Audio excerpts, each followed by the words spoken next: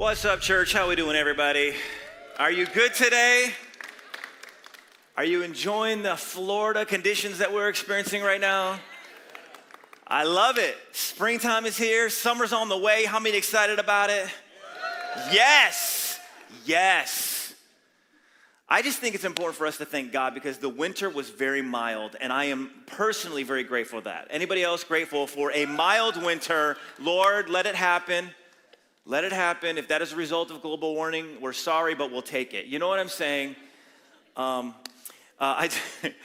do want to take a minute. I want to welcome everybody who's watching online. We're so glad that you're with us today. Church, come on, can we help everybody who's watching online feel welcome today? Okay, y'all, quick update on church life. We had our very first Sisterhood Social on Friday night, okay? So, all right, it's the first one. Okay, we just tried this. We're like, what would it be if we just get girls together, 40, 50, ish, and in houses and have a devotional and prayer and connection, and it was fire. It was so good. It was so amazing. We had close to 300 girls get together all across our area, so that's so cool. Thankful for that. And we had a great testimony come in, and I want to share it with you. Amber writes this. She says, after attending Sisterhood Socials, I'm telling you, I'm so filled with God's joy in my heart, knowing that I am not alone because I have sisters in Christ walking on this journey with me. I'm pumped up and excited for what God still has in store for me. Thank you, Jesus. Thank you, Summit Park Church. I am where I want to be. Isn't that awesome? Come on, we thank the Lord for that. It was really, really cool, and I just want to say, way to go. Way to keep leaning in. This is such a great time for our church, leaning into discipleship, leaning into growth, leaning into outreach. Man, we've seen God just do so many things, and I just want to say thank you because I and Jen, we love being a part of a church that is committed to helping more people find and follow Jesus. There are literally hundreds of thousands of people who are disconnected in our area. Disconnected, just totally just out there, floating, lost, alone, discouraged. And man, our job is just to continue to keep bringing them in and raising them up and building them up and helping them become all that God wants them to be, amen? And I just want to say thank you. Thank you, church. It is so much fun being a part of a church that is committed to doing that. That is alive. That is fired up, fuegoed up for the Spanish speakers among us. So it's really good. I'm thankful. And then Mother's Day is next Sunday, y'all. Okay, Mother's Day. Don't forget Mom. Okay, it will not go well for you. It will not go well for you if you forget Mom. And if you're married to the mother of your children, gentlemen, please do not forget Mom. It will not go well for you. We're gonna help you celebrate by having a photo booth. We'll be giving some succulents away, cute little succulents, just to remind you of the cute little thorny things in your life. And it's going to be great. It's going to be fantastic. I want to encourage you to be here. Unfortunately, Jen and I will not be here. Everybody say, aw. I know, we're going to miss you guys so much. We are actually going to Israel today. So yeah, right after the second service, we're going to go to Israel today. It's going to be a great opportunity to go with James River Church. They're taking a tour, so we're going to get to go. I'll be doing some teaching while we're on the trip. And Jen is going, and my mom and my dad are going. So I'll get to spend Mother's Day with my parents. Yeah, thank you for clapping for that. That's so sweet. So we're going to shoot a couple videos while we're there that first week, and then we'll edit them and we'll send them to you. We'll show on Mother's Day, just a little couple of clips. And then we've got a fire speaker who will be bringing the word, Dan Hunter. Dan the Man, we'll call him, all right? Dan the Man. He's awesome, coming from Houston, Texas. I promise you, it's going to be awesome. You will be glad that you're here, and you'll be glad that you brought as many people as you can. So, all right. Well, today we're wrapping up a section of the series that we've been in the book of Matthew, all right? So if you're just joining us, we're going through the book of Matthew all year long. I actually don't know how long it's going to take. We haven't mapped it out yet. We should probably do that. That'd be helpful, but we haven't done that yet. We're just going verse by verse, and we're learning. We're learning, and I think it's important for us just to remind ourselves every time we jump into this, we're not just learning about history when we're looking at the gospel. We're not just learning about someone's ideas or philosophy. We're learning about Jesus Christ who came and lived, and we're learning from someone who watched him up close, firsthand, and actually knew him, a guy named Matthew. And not only a guy who just knew him, but a guy who had been changed by him. A guy who had given basically his allegiance to Rome, betrayed his people, and was ostracized, had a lot of money, but didn't have a lot of meaning, didn't have a lot of significance in his life. And so Jesus shows up to his tax collector's booth and says, "Come follow me." And all of a sudden, the light bulb clicks on for Matthew, and he's like, this is what I've been looking for. This is what my soul is looking for. This is what humanity is looking for. He is here. He is here now. And he leaves his booth and he follows Jesus, and his life is changed. And one of the things that Matthew helps us key in on is the idea of the kingdom. Jesus talks about the kingdom all the time. And Matthew focuses in on this, and he helps us understand this. And so we've been going through this, and it's been absolutely fantastic. And today we're going to be looking at the end of the Sermon on the Mount. And what Jesus does is he's really bringing the whole idea of the Sermon on the Mount together. We've been talking about this. We've been walking through this. I'm going to do a little recap as we go through it. But he's been helping us understand how to experience God here. How do you actually experience God? Like, if God is real, like, that's pretty cool if he is. But if he is real and he wants to let himself be experienced by humanity, then what does that look like and how do we experience it? And that's what this Sermon on the Mount is all about. This is probably a message that Jesus would give over and over again. We call it like a stump speech, where he would just go from town to town talking about the kingdom. And so he preached it once, but he probably preached it more than once.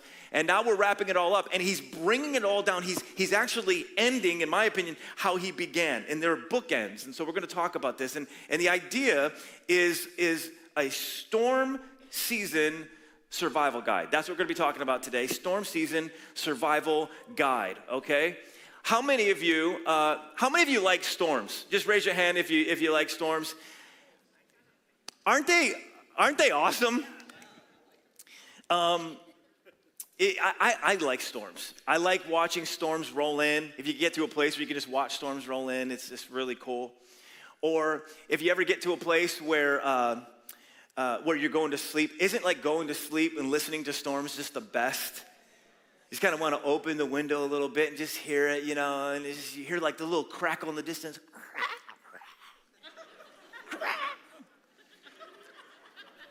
Sounds just like that, doesn't it? It just sounds just like that. But you hear the thunder kind of rolling, just in the background, He's not even close. I'm sorry. I don't even know what to say. It's bad. But you hear it, and then and then you hear like the drip drips like coming down, and it's hitting different things, and it just makes you want to just just open the windows and pull that cover over, and isn't it the best? Isn't it the best?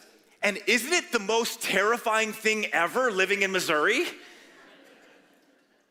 Like, it's single-handedly like amazing and awesome, and also like, yeah, but we could die. You know what I'm saying? Like, and so how many of you are avid storm watchers? Like, you're checking your phone, like, oh, where's it at? Like, you're keeping track. Like, thank you, okay, because you guys are helping us stay safe. And it's a little concerning. For me, I love falling asleep to storms. I love falling asleep to storms, and so I'll just not even know like that it's actually getting bad, and because they can come pretty fast. So I had to get this little tornado alert thing, just in case, because I have kids and I have responsibilities. You know what I'm saying? So like, I don't mind getting taken out in a tornado. I don't think that'd be kind of an interesting way to go. But I have kids. And so anyways, I got this tornado alert signal. It's actually pretty interesting. It reads the atmospheric changes. So it's more than just like, the National Weather Service. It actually beats the National Weather Service on Amazon for about $100 for those of you who are interested. It's cool. And so it senses the changes, and it will like give you a strobe, and like this little, like it's a strobe, lights up the whole room, and then like this high-pitched noise, and so you're not sleeping through it. And so last year, it went off. This is kind of, I wasn't planning to tell you all this, but it went off last year. The first tornado that we had come through, and it went off, and so I looked outside, I was like, nothing's happening. This is like, there's absolutely nothing going on. And so I was like, well, but it went off, and they say it's accurate, and it's like, it's totally calm. And then all of a sudden, 15 minutes later, alarms start going off on my phone, and we turn on we had watching the TV, and it's like, alerts are coming on. I was like, way to go, tornado alert, little thing. Way to go. So anyways, we get the kids up, and of course, this is what we do. We take the kids, get them down in, a low place, close to bedrock, right? And then I don't know if there are any other people who do this, moms or dads, but I get the kids safe with Jen. Yeah, and then I go out and look at it. You know what I'm saying? Like, so,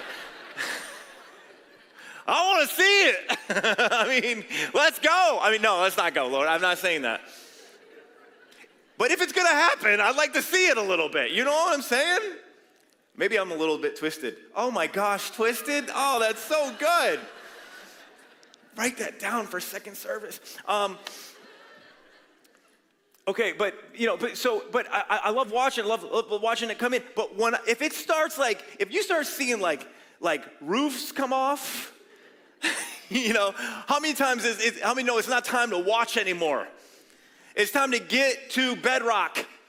It's time to get close to where you're going to be secure. It's going to be how low can I go? How strong? How connected can I be to something that is close to bedrock? And that whole idea is how Jesus wraps up the Sermon on the Mount.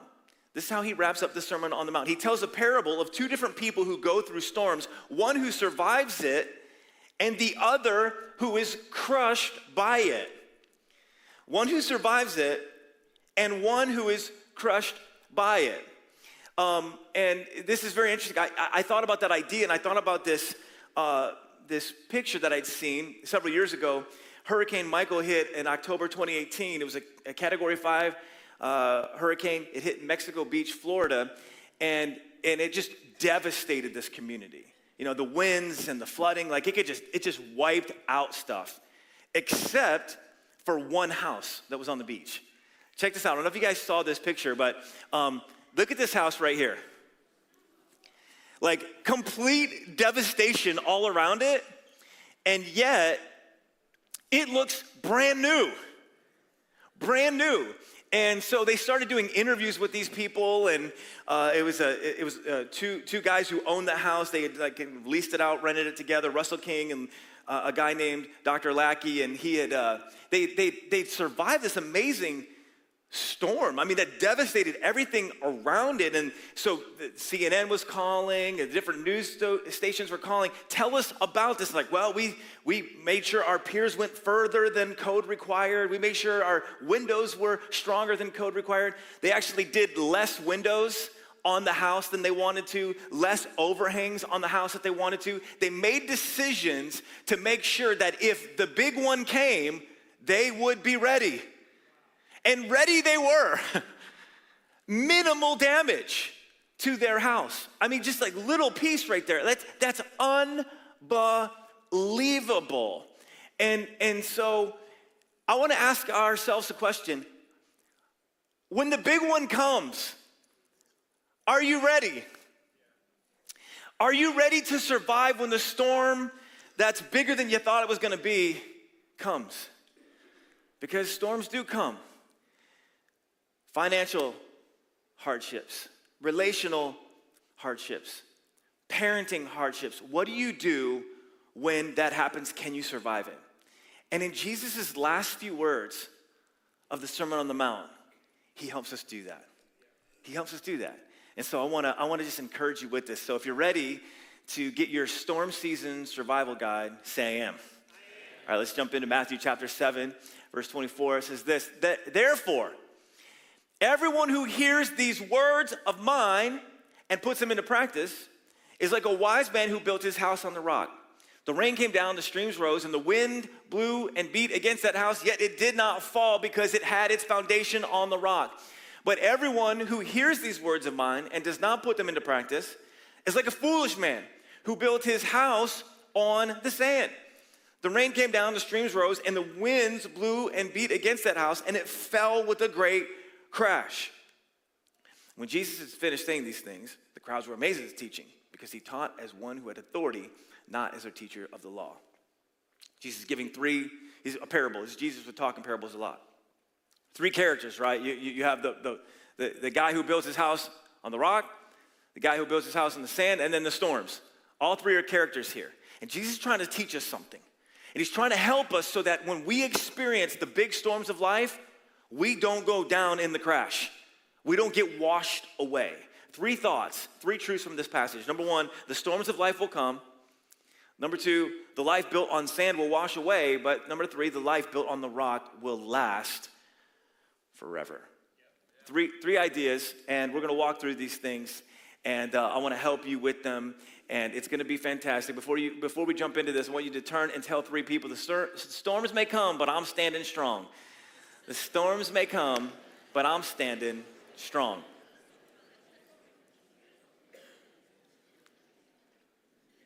All right. First idea. The storms are going to come. They're going to come. The storm that Jesus is talking about seems to be one that is coming from every direction. Look at this verse. It says, the rain came down, the streams rose, and the winds blew and beat against that house. This is kind of like, it's just coming from so the winds are blowing, the rains are coming, and now the streams are rising. Anybody ever been in a situation that just seems to be going from bad to worser? Anybody ever been through something like that? It's like, man, I thought it was bad before, and now it's just getting worse, and now it's worser. Which I don't think is a word. But sometimes it just feels like that. And this is true in life. Storms are going to come. No matter how good you get your life situated. Right, church? No matter how much money you have in your bank account. No matter how perfect your house might be. No matter how oriented your kids might get. Like just, man, everything's going good. How many of you know, like, it doesn't matter how perfect you try to make your life, storms are still going to come. They're still going to show up. And, I mean, this is the old adage. We've heard it before. I'm sure if you've been in church for 6 months or longer, you've heard a preacher say this. It's this: you're either coming out of a storm, or you're in a storm, or you're getting ready to go into a storm, right? But it's true. And I think it's helpful to remind ourselves, like, man, this is going to happen. Like, storms are going to come. And it just dispels this common myth in Christianity that once you give your life to Christ, everything is puppies, unicorns, rainbows, and butterflies. You can tell I have a 5-year-old daughter. Just because you choose to follow God does not mean your life is going to go storm-free. It's actually probably going to be more stormful. And this is because the devil doesn't like what God's doing in your life. In part, it's just life. In part, the devil is, once you start following God, the bullseye on your back gets a little bit bigger for the enemy. He sees what God's doing. So if you got baptized recently, the devil's gunning for you. And he may give you a little bit of space because, like, you have all of this, like, all of these vibes, like all of these God vibes. You're like, no, this is amazing. Or you started serving and you loved it. You're like, this is incredible. I was holding that door. It was incredible. And you feel so, and the devil's like, that's cool. I'll just wait until all that calms down, and then I'm going to bring it. Your life will be stormful. Jesus says this: in this life, you will have trouble. He says it. He's like, it's going to happen.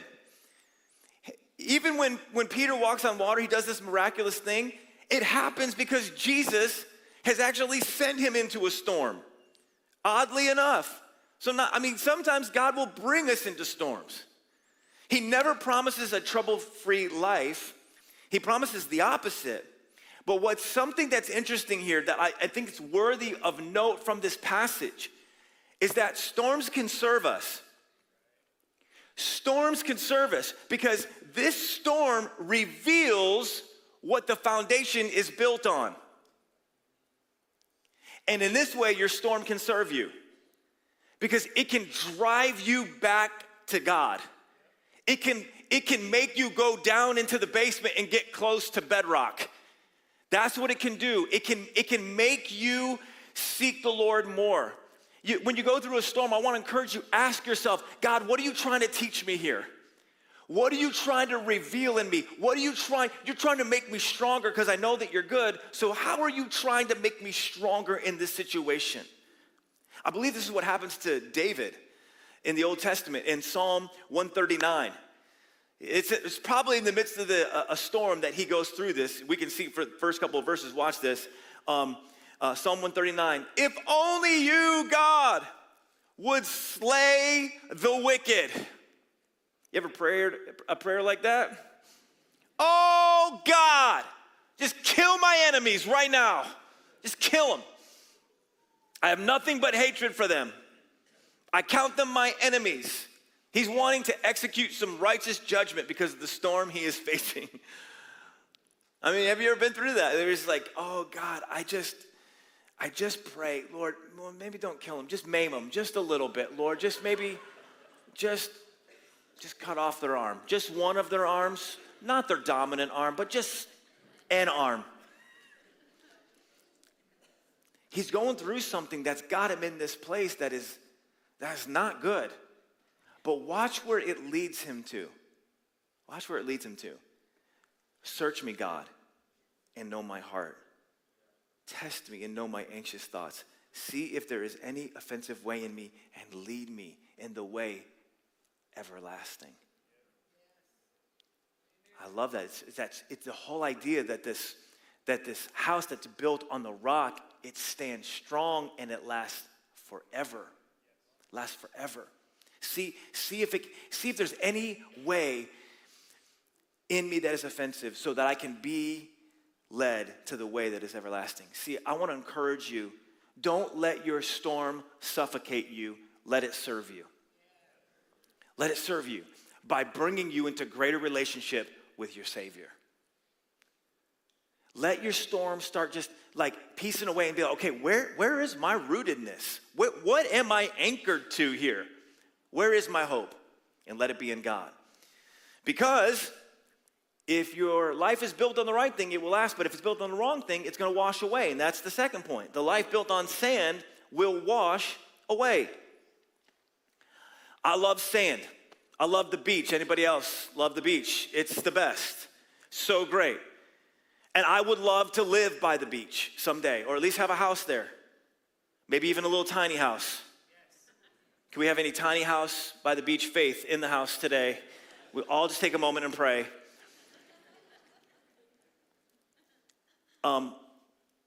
Praise God, Jesus isn't saying it's wrong to build a house by the beach. He's just saying it's wrong to build a house on the sand.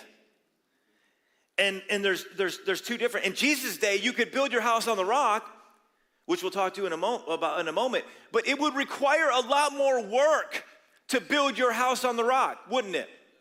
Because you had to go up to the rock. So you had to take all the building materials up to the rock, and then it's uneven surfaces on the rock. So it's difficult. You're constantly overcoming opposition and adversity. And then once you live up on a rock, you have to go down to the water to get the water and cart all the water up to the rock. It's a lot of work. It's difficult. Every time you go to the market, every time you fish, you have to come back and climb this rock. It's difficult.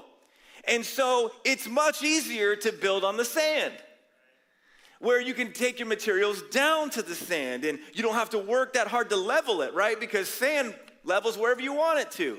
That's what's so great about the beach. When you want to lay out on the beach, you just, anybody else do this? You lay your towel down and then you kind of just make a little like nice pillow there with anybody else do that? Like you can custom form it to your neck. Because sand, it's so easy, right? This is what Jesus is talking about. The people who build their house on the sand do it because it's easy. It's convenient. This is the person who builds their life on the flesh because it's what comes natural. It's convenient. It's appealing. And I start thinking about the flesh, and I start thinking about what 1 John talks about when he says this. The Apostle John says, "Do not love the world or anything in the world. If anyone loves the world, love for the Father is not in them. For everything in the world, the lust of the flesh, the lust of the eyes, the pride of life, comes not from the Father, but from the world." And again, look at the imagery here. The world and its desires pass away, but whoever does the will of God lives forever. So he's talking about when you base your life on the flesh. And so just quickly, lust of the eyes, what's he talking about? Anything that makes the flesh look good. Anything that makes the flesh look good. So, it's constantly trying to get the latest, greatest thing so that you can look good to other people. Material possessions, clothes, status, focusing on the gram, come on somebody, or TikTok. And it's never satisfied. Always leaves us lacking. Or the lust of the flesh. Anything that makes the flesh feel good. So the eyes look good. This is feel good. Sex outside of marriage, drug, alcohol abuse, binge eating, self-harm, or the pride of life. Anything that makes the flesh feel better than somebody else. So as long as I'm doing better than that person, I don't need to be the richest person, but I just want to be doing well in my neighborhood. I just want to be doing better than my coworkers. Isn't this true? You think about that. It's like, man, I just want to make sure I'm doing better than, I don't need to be as rich as someone in Leawood.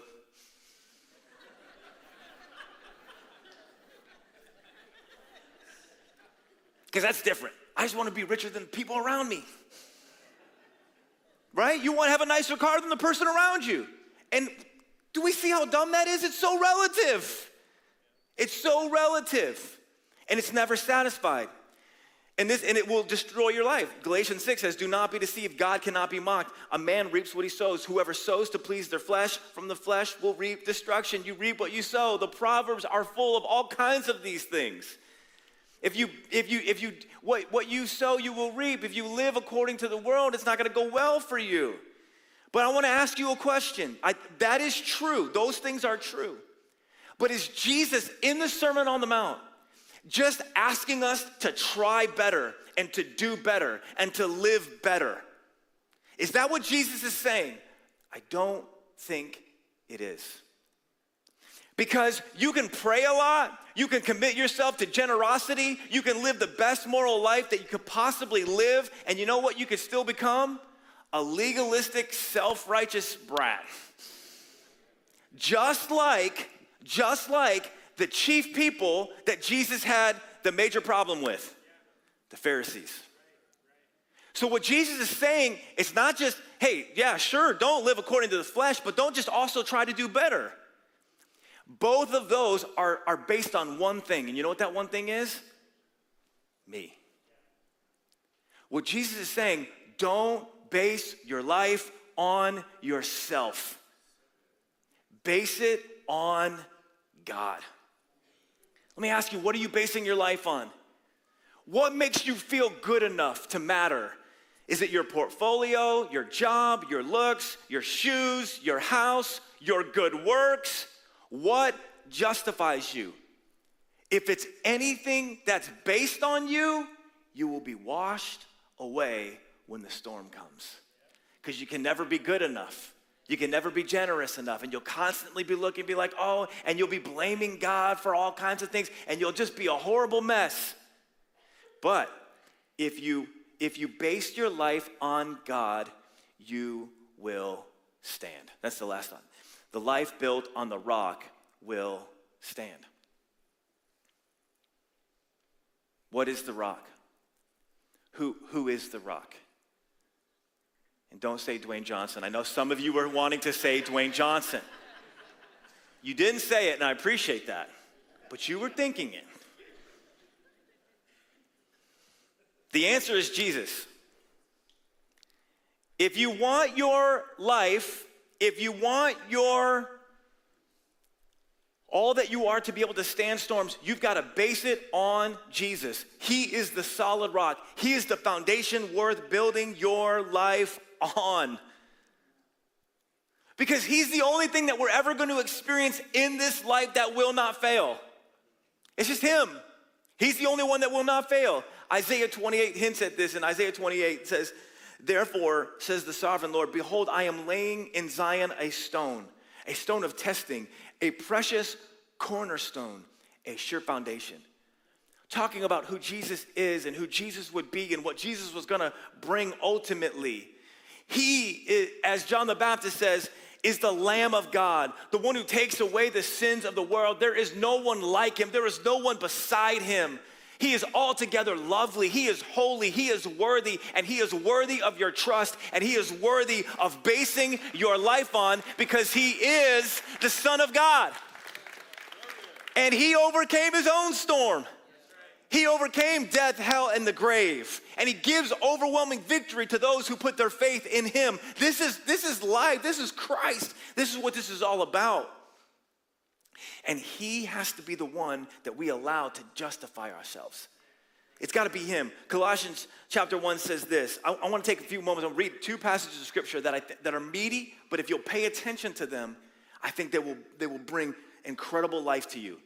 Colossians chapter 1. The Son is the image of the invisible God, the firstborn over all creation.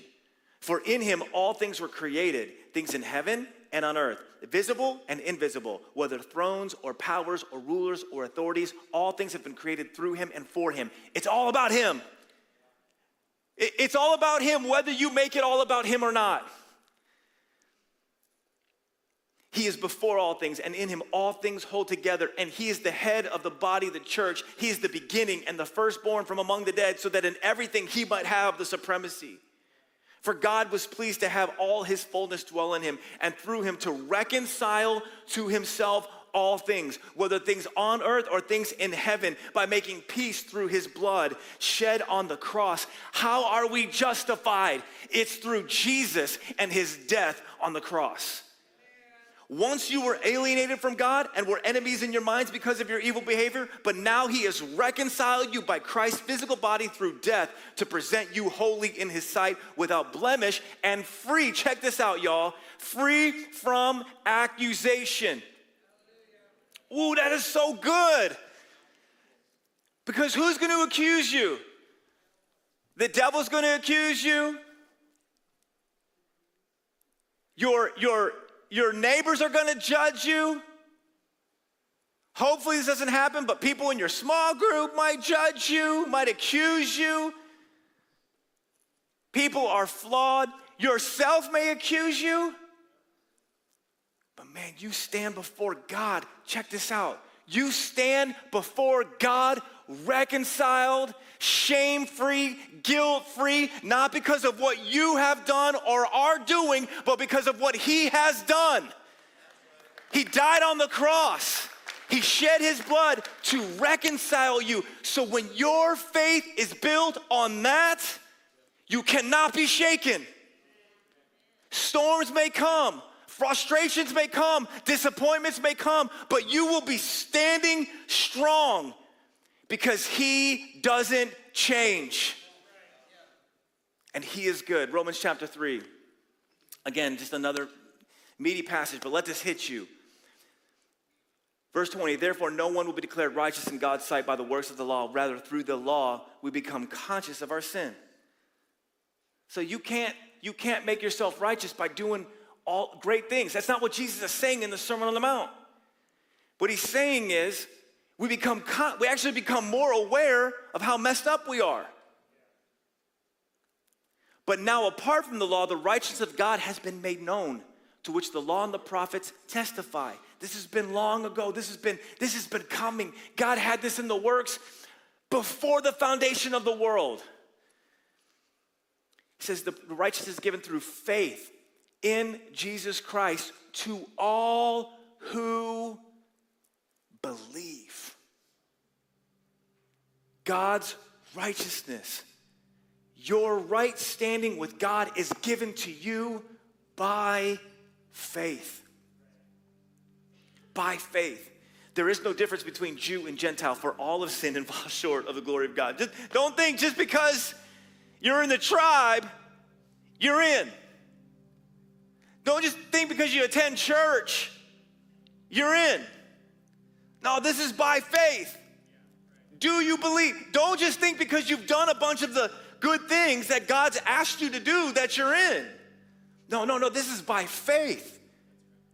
And that faith transforms your heart. It changes you to the core. For all have sinned and fall short of the glory of God and are justified freely by his grace through the redemption that came by Christ Jesus. Last verse I'll encourage you with. Actually, I got a couple more. John 3:16. For God so loved the world that he gave his one and only son, that whoever believes in him shall not perish, but have eternal life. What do you do and what is your life based on, church? Let me ask you today. What is your life based on? Maybe you're here, you're visiting today. You're not a part of church, you don't come to church, but you're here today. What is your life based on? What are you rooted in? If it is anything other than the righteousness of Christ, you're on sinking sand. And when that storm comes, look out. It's gonna wipe you out. If it's your portfolio, if it's your job, if it's your status, if it's your house, anything other than the righteousness of Christ is gonna take you out. But when you say, oh God, everything around me is going crazy, but I am rooted, I'm holding on, I'm going down to the basement, I'm grabbing on to the fact that you are good and that you are enough and that you died for me, you shed your blood for me, and that makes me right with God. And I'm in relationship and I've got all that I need. This is bringing us back to how Jesus started this. If you remember, we started the Sermon on the Mount. He starts the whole thing with this little thesis statement that I believe is the thesis statement. It ties into the thesis statement of the whole Bible. Blessed are the poor in spirit, for theirs is the kingdom of heaven. The people who find God are the people who recognize that they need him. Not the people that try to prove how good they are to him.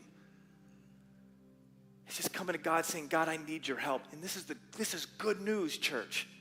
This is good news for us. Because you might find yourself in a very difficult situation, but you can run to God. You say, God, I am going to put my hope and my faith in you. And you know what you'll experience? What David experienced in Psalm 62. Truly, my soul finds rest in God. My salvation comes from him. Truly, he is my rock. Come on, do you see the theme? Oh my goodness, it's so good. And my salvation, he is my fortress. And what? I will never be shaken. Come on, somebody. The word of God is good stuff. And that is encouraging right there. I want to ask you to stand with me. I want to take some time to respond to God because, man, this is the whole thing. This is the whole thing. If we get this right, we get everything else. If we don't get this right, what are we doing here? What are we even doing on a Sunday morning? But get this right, heaven unlocks and unleashes in our life. I want to ask you, what is your life based on?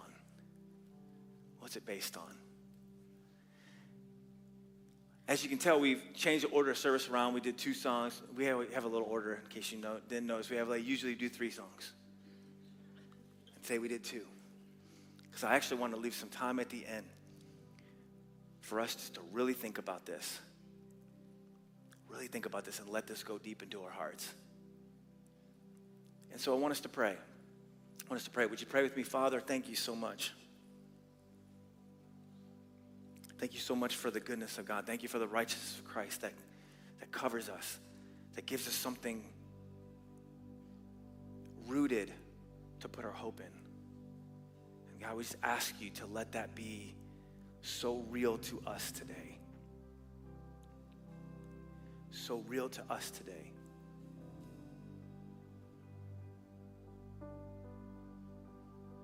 With every head bowed and every eye closed, I want you, for real, to take a moment with God, if you would, please.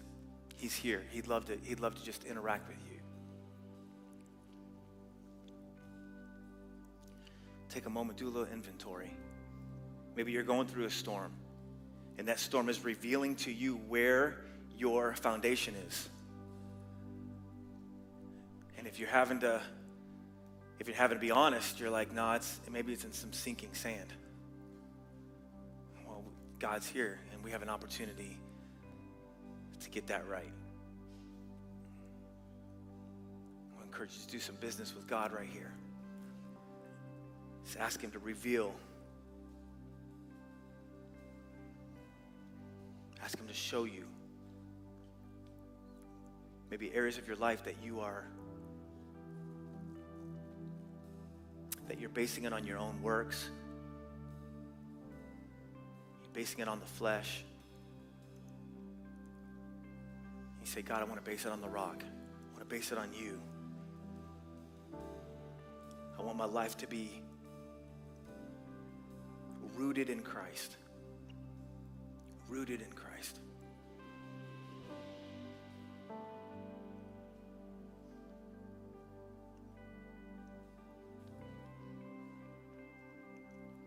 Help us, Lord. Help us, Lord.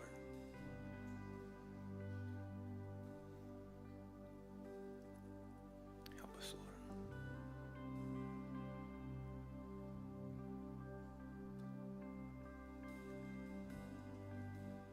We're going to sing a song. I just want to encourage you to continue in this atmosphere of prayer, worship, and surrender. And as we sing,